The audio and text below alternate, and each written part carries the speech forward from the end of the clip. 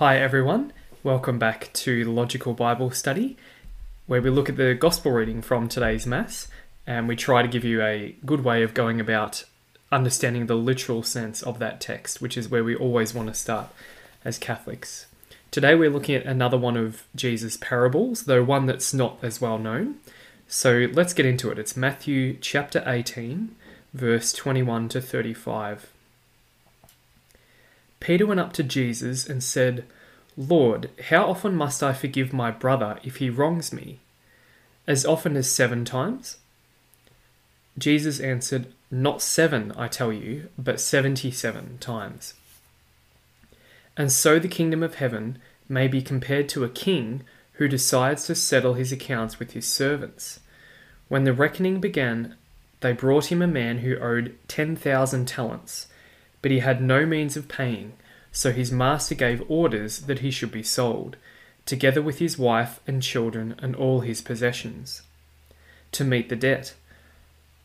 At this, the servant threw himself down at his master's feet. 'Give me time,' he said, 'and I will pay the whole sum.' And the servant's master felt so sorry for him that he let him go and cancelled the debt. Now, as this servant went out, he happened to meet a fellow servant who owed him 100 denarii, and he seized him by the throat and began to throttle him. 'Pay what you owe me,' he said. His fellow servant fell at his feet and implored him, saying, 'Give me time, and I will pay you.' But the other would not agree. On the contrary, he had him thrown into prison till he should pay the debt. His fellow servants were deeply distressed when they saw what had happened, and they went to their master and reported the whole affair to him. Then the master sent for him. 'You wicked servant,' he said, 'I cancelled all that debt of yours when you appealed to me. Were you not bound then to have pity on your fellow servant, just as I had pity on you?' And in his anger, the master handed him over to the torturers till he should pay all his debt. And that is how my heavenly Father will deal with you, unless you each forgive your brother from your own heart." So what's the context here in Matthew 18? Jesus has just been given the apostles instructions on how they should run the church in his absence, particularly in terms of dealing with sins in the community. So he's just given them the passage where it's, "If a brother sins against you, here's what you should do." So in that passage earlier in Matthew 18, Jesus had some pretty harsh words there about people who commit grave sins in the Christian community. He tells the apostles to take fairly radical action, which can actually, if the person doesn't repent, it can result in excommunication. That's the instructions that he gives his apostles. So now they're probably sitting there thinking, wow, that seems pretty strong. But what's the place for forgiveness? How does forgiveness fit into that picture? So that's probably all sort of bubbling around in their minds here. And it's important that we understand the difference between the two. In the first case, Jesus is talking to the apostles about how they should enact church discipline in serious matters that are affecting the church. And now in this passage today, it's something that applies to all of us, because here Jesus is going to talk about how often should a Christian forgive a person who sins against them personally. So we're dealing here with personal forgiveness for personal sins, as we're going to see. So Peter now comes up to Jesus in verse 21, and he has a genuine question here. And he asks Jesus, "How often must I forgive my brother if he wrongs me?" So in verse 15, Jesus has told the apostles what to do if a brother sins against you. And the answer Jesus says in verse 15 is, "Go and tell him his fault, and if he listens, you have gained your brother." So Jesus has already said that. But Peter might be now thinking, okay, that's fine, but how many times do we actually have to do that if someone keeps sinning against me? So that's Peter's mentality. How often do we actually have to do that if it just keeps happening? He's thinking there's probably a cut-off point. Surely there's a cut-off point where it's not reasonable to forgive the person anymore. So he says to Jesus, "Is it as often as 7 times?" So why does he mention 7 here? Well, there's a couple of possible reasons. There's some evidence that many rabbis, Jewish leaders at this time, thought that 3 was the maximum number for forgiving someone of the same offence. You should forgive someone 3 times and no more than that. There is some evidence that that was the prevailing thought. So Peter, when he says 7, might be thinking that he's being quite generous. I'll increase it to 7, he says. But also the number 7 for the Jews symbolized completion or perfection. So Peter might be thinking 7 is the number of completion. So therefore, if I've forgiven someone 7 times, I've fulfilled the requirements of forgiveness. I've forgiven them the perfect number of times. The duty is complete. So he might be thinking something along those lines. But Jesus says in verse 22, not 7, but 77 times. Other translations have this as 70 times 7. So there's some ambiguity in how the Greek reads with these numbers. But either way, the basic meaning is the same. So 70 times 7, or even 77, are both more significant than just 7 by itself. So we're talking here about 7 times 7, so it's like perfection times perfection. So when Jesus says this, they didn't have a word for infinity or unlimited. So when Jesus says 70 times 7, he basically means you need to forgive someone an infinite number of times. So it carries this idea of total perfection, total infinity. When Jesus here mentions 77 times, he could also be thinking of Genesis 4, verse 24, where Lamech says he will be avenged 77-fold times. And so in the Old Testament, that particular metaphor is used for unlimited vengeance. And Jesus here takes that and uses it in reference to unlimited forgiveness. So Jesus here is not saying, once you get to 77, the 78th time, that's it, you don't forgive them. It's just a Jewish way of saying unlimited. Your forgiveness needs to be unlimited. Which is fairly radical. That's something quite radical about the Christian message. Not many other religions would emphasize it in that, using language that's so strong. So Jesus now goes on to give a parable called the parable of the unforgiving servant. And the whole point of this parable, and Jesus makes that pretty clear, there's not a lot of mystery about this parable. The point of this parable is that Christians must forgive those who sin against them. Jesus is telling this parable to his apostles, and the meaning to them is reasonably clear, as it is to us. So Christians must forgive those who sin against them. Verse 23, Jesus starts the parable by saying, the kingdom of heaven may be compared to. So Jesus is telling his apostles this parable because he wants them to know something about how God governs the affairs in his own kingdom. This parable, Jesus explicitly tells you something about the kingdom of God. His apostles are going to be leaders of the kingdom of God, so this is information that he wants them to know about how God wants to run his kingdom.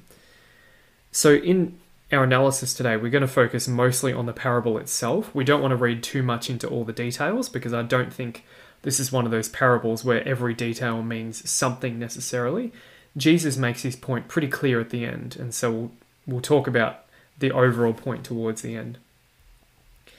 Now, before we jump into it, keep in mind in this parable, the king and the master are the same person. If we don't say that, you might get a bit lost. So the king and the master are the same person. So Jesus says, a king who wishes to settle accounts with his servants. So in that time period, a king would delegate tasks to his servants to carry out. Sometimes the servants would borrow money to do transactions on behalf of the king. And every so often the king would call his servants to account. He'd make sure that they've made the money back that they borrowed from him, and he'd just check that they're paying back their debts that they owe to him. That's a normal thing a king would do. They brought him in a man who owed 10,000 talents, but he had no means of paying. So he brings in one of the servants, and we need to talk about the numbers involved here. So 10,000 talents. The word there for 10,000 is myriad. That's the largest possible number in Greek. They didn't have a million. 10,000 was their largest number. Now, how much is a talent? So it's a kind of a measurement of currency, and one talent was worth 6,000 denarii. So 1 denarii is a single day's wage. So 1 denarii is a single day's wage, and 1 talent is 6,000 denarii. So if you earned 365 denarii a year, we're basically talking about somewhere around 20 years worth of wages is 1 talent, something like that. Or half a lifetime's worth of wages. That would be 1 talent. People in this culture did not have a talent's worth of money. They might have a couple of denarii saved up, that's about it.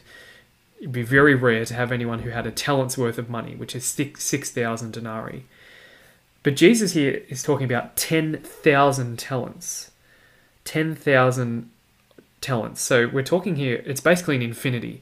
Jesus has picked a unit of measurement, which is equivalent to, in the Jewish mind, infinity. No one would ever have this much money. No one would ever make this much money. No one would ever be able to pay it back. It's 10,000 times 20 years worth of wages.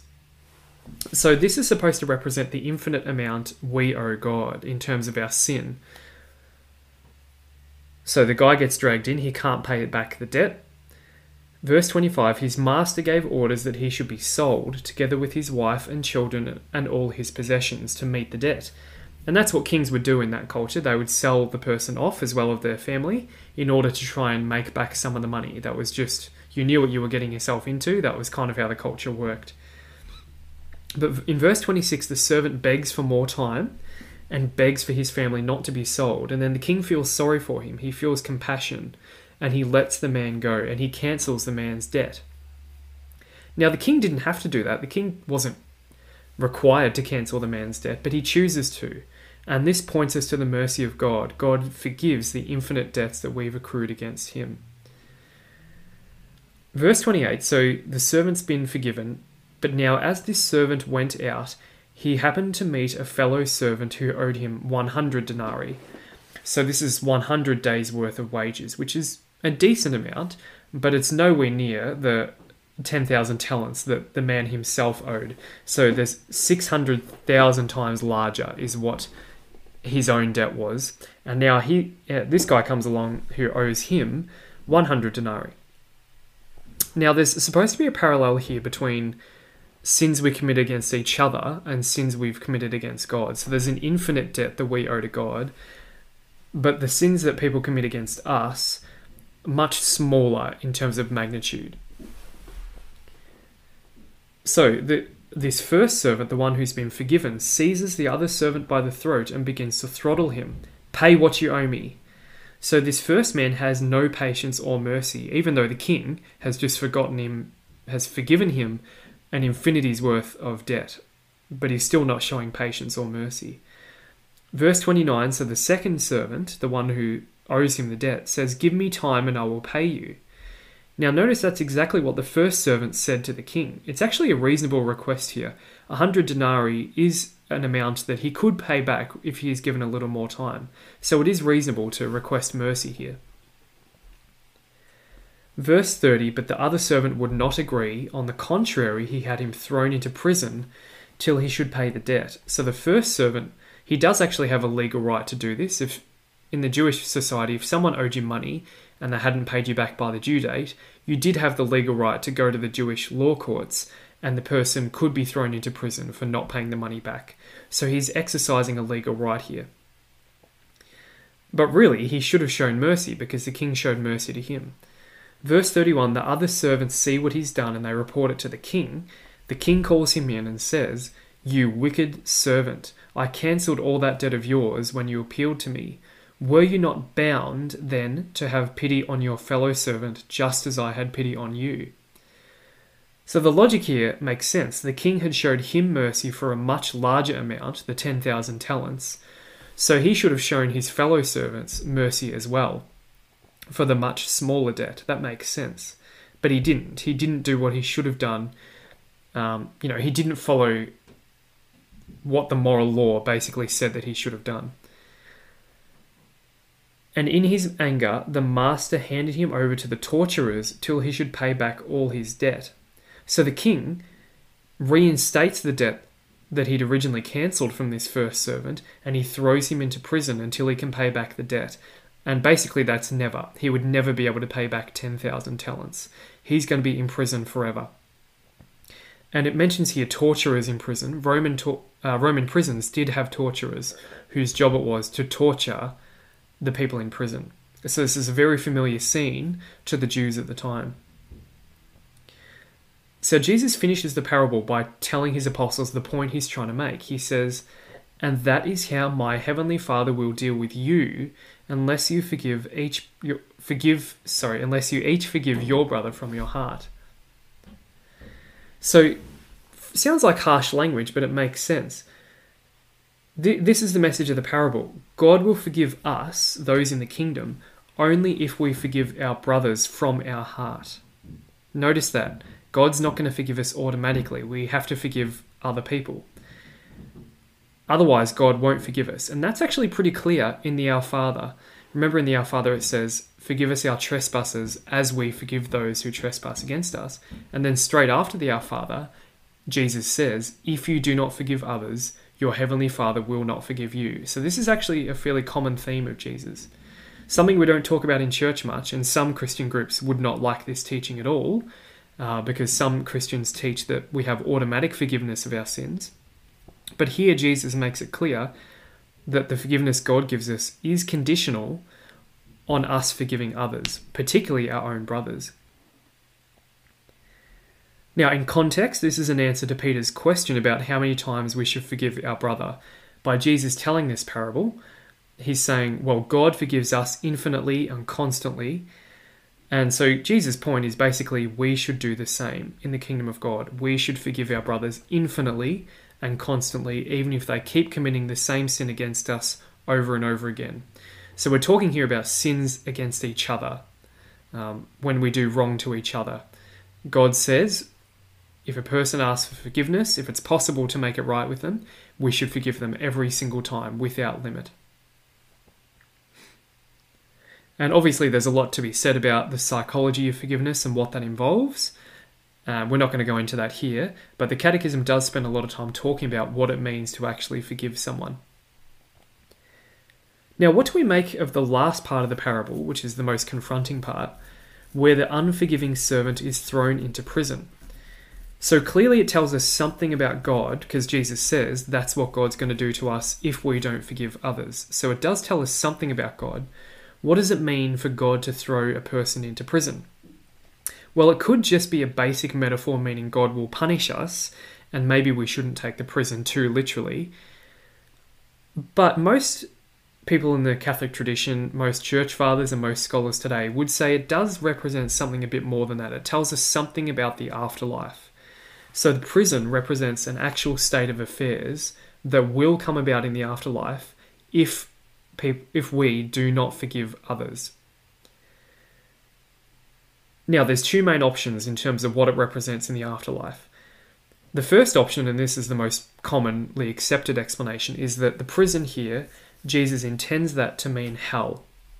And this is the most likely option because, think about it, for us to get into heaven after we die, God has to have forgiven our sins. But in this case, we're clearly talking about people whose sins God has not forgiven because they did not forgive others their sins. So this is someone whose sins have not been forgiven by God. They get thrown into prison. So it's quite likely this prison is supposed to represent hell. And a person is being tortured in hell. The word torture is actually used there. And in that case, when it says he's in prison until he should pay all his debt, it has to be metaphorical. It can't be literally true because the man cannot pay this debt. It's an infinite debt. 10,000 talents is not something that can be paid back. So it's a metaphor for basically saying this person who does not forgive others will be in eternal punishment forever for an infinite amount of time. So that will be the hell explanation. And that's the most common. But there is another explanation which has been proposed in recent years, which is worth thinking about, and that's that the person in prison is a servant of the kingdom. So they're still in the kingdom, but they're in purgatory. They're in purgatory after they die because they did not show enough love and forgiveness during their lifetime. And the key evidence for this explanation would be the phrase, till he should pay back all the debt that he owes. Because that seems to imply that it's possible to pay back the debt. which would imply that it's possible to get out of this place, out of this jail, after a certain period of suffering, which is the Catholic teaching, that eventually everyone in purgatory will get out of purgatory and go into heaven after they've experienced some suffering as a result of the consequences of their bad choices in their life. So that's the purgatory explanation. I personally think hell is the best explanation of this, because the point of Jesus talking about 10,000 talents is that to the Jewish mind, that's an infinite amount that can never be paid back. So it's not like the person can literally get out of prison, but it's possible that it represents purgatory. There's room for disagreement there. So that's our exegesis of the parable of the unforgiving servant. So this shows up in a couple of interesting places in the Catechism, which is the summary of Catholic teaching. In paragraph 982 of the Catechism, which is in the section about the power of the keys, so the Church's ability to forgive sins, it says, "There is no offence, however serious, that the Church cannot forgive. There is no one, however wicked and guilty, who may not confidently hope for forgiveness, provided his repentance is honest. Christ, who died for all men, desires that in his Church the gates of forgiveness should always be open to anyone who turns away from sin."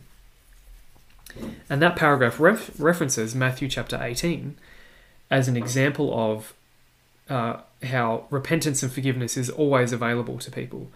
And that applies even to this sin. So if someone has lived a life where they haven't been forgiving to others, but then they repent of that, well, then God can forgive them.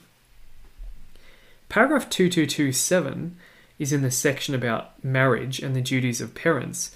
And there's an interesting link here to forgiveness. It says, "Each and everyone should be generous and tireless in forgiving one another for offences, quarrels, injustices, and neglect. Mutual affection suggests this. The charity of Christ demands it." And again, it references Matthew 18. So the Church sees in Matthew 18 a command for all parents to forgive their children, and also for children to forgive their parents. So that's an interesting connection. Forgiveness in the family, no matter how many times it's required. And then in paragraph 2843, which is in the section about the Lord's Prayer, there's a commentary on the line, "As we forgive those who trespass against us," which obviously has a clear link to Jesus' teaching here in Matthew 18. So that paragraph says, "Thus the Lord's words on forgiveness, the love that loves to the end, becomes a living reality. The parable of the merciless servant, which crowns the Lord's teaching on ecclesial communion, ends with these words, 'So also my heavenly Father will do to every one of you, if you do not forgive your brother from your heart.' It is there, in fact, in the depths of my heart, that everything is bound and loosed. It is not in our power not to feel or to forget an offence, but the heart that offers itself to the Holy Spirit turns injury into compassion and purifies the memory in transforming the hurt into intercession." So that line in Matthew 18 in the parable where Jesus says, "If you do not forgive your brother from your heart," this paragraph talks about what it means in terms of hearts and feelings and forgiveness, and it's quite a nice link there. So all those paragraphs will go in the show notes. So hopefully you learned something new about this parable that's not as commonly talked about, the parable of the unforgiving servant. Please share this with others, and we'll see you again tomorrow.